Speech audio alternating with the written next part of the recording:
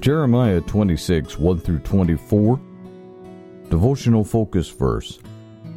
Nevertheless, the hand of Ahikam, the son of Shaphan, was with Jeremiah, that they should not give him into the hand of the people to put him to death. Jeremiah 26:24. In 1841, Richard Jackson, a Quaker, was convicted of a murder he did not commit. He was put in jail, and the day came when the warden told Jackson that the next Friday would be his execution day.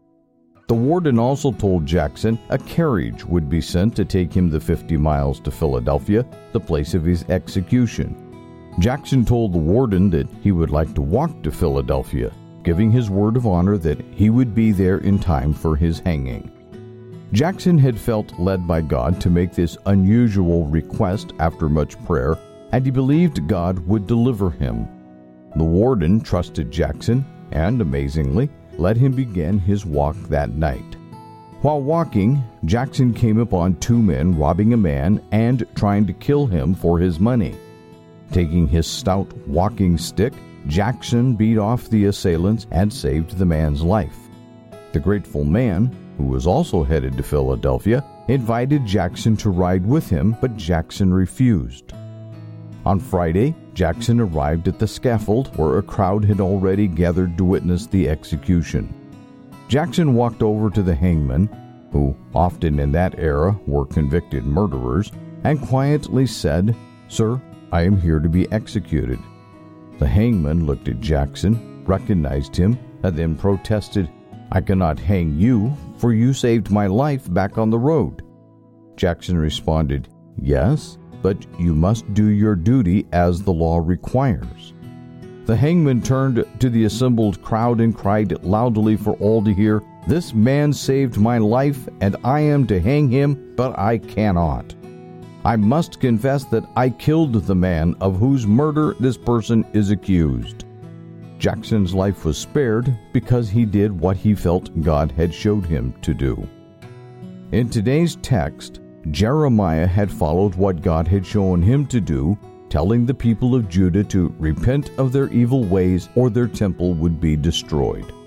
The false prophets and priest had him arrested and demanded his death, accusing him of blasphemy against God.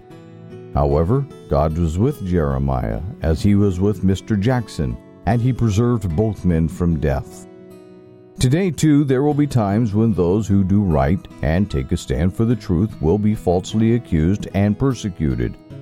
Such treatment is not easy to bear, and all the faithful are not spared. Still, we know that God sees every soul, and He will work out His perfect will in the life of each person who is yielded to Him. Background information. Chapters 26 through 29 record events in the life of Jeremiah and are not in chronological order. In today's text, at God's instruction, Jeremiah went to the temple and proclaimed the need for the people to repent or face certain disaster in their city and nation. Arrested by the false prophets and priests, Jeremiah's life was threatened, but then he was rescued by the rulers.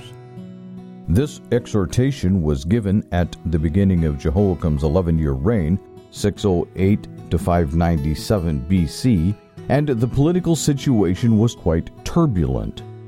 Babylon was fighting to conquer Assyria, and Egypt was a significant power. The people of Judah had recently lost King Josiah in battle. After only 3 months, Josiah's ruling son, Jehoahaz, was dethroned by Pharaoh Necho of Egypt, who made Jehoiakim king. Jehoiakim was an evil king, and the revival of Josiah's time was over. In light of all this, Jeremiah knew the message from God was vital, and furthermore, God admonished him to give it without omission, diminish not a word.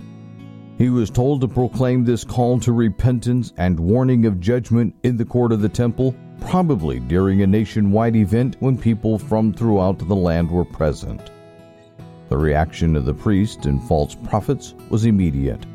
Furiously angry, for they did not want to be discredited, they moved the people to say, "Thou shalt surely die." The princes of Judah, in verse 10 were the king's counselors and officials who hastily intervened and then listened to Jeremiah's message. He stated that he had been sent by God and warned them to amend your ways.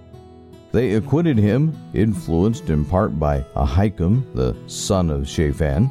See verse 24. Some of the elders reminded the people of Micah's words, given about 100 years earlier. Verse 18 is a quote of Micah 3:12. Verses 20 through 23 tell of the prophet Urijah, who is not mentioned elsewhere in the Bible. Kirjath-jearim was a city about 9 miles from Jerusalem going west toward Jaffa.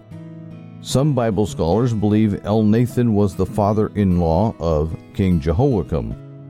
The account of the fate of Urijah illustrates the jeopardy that Jeremiah faced. Conclusion: if we faithfully obey the Lord and look to Him for protection and guidance, He will be with us in our times of great need.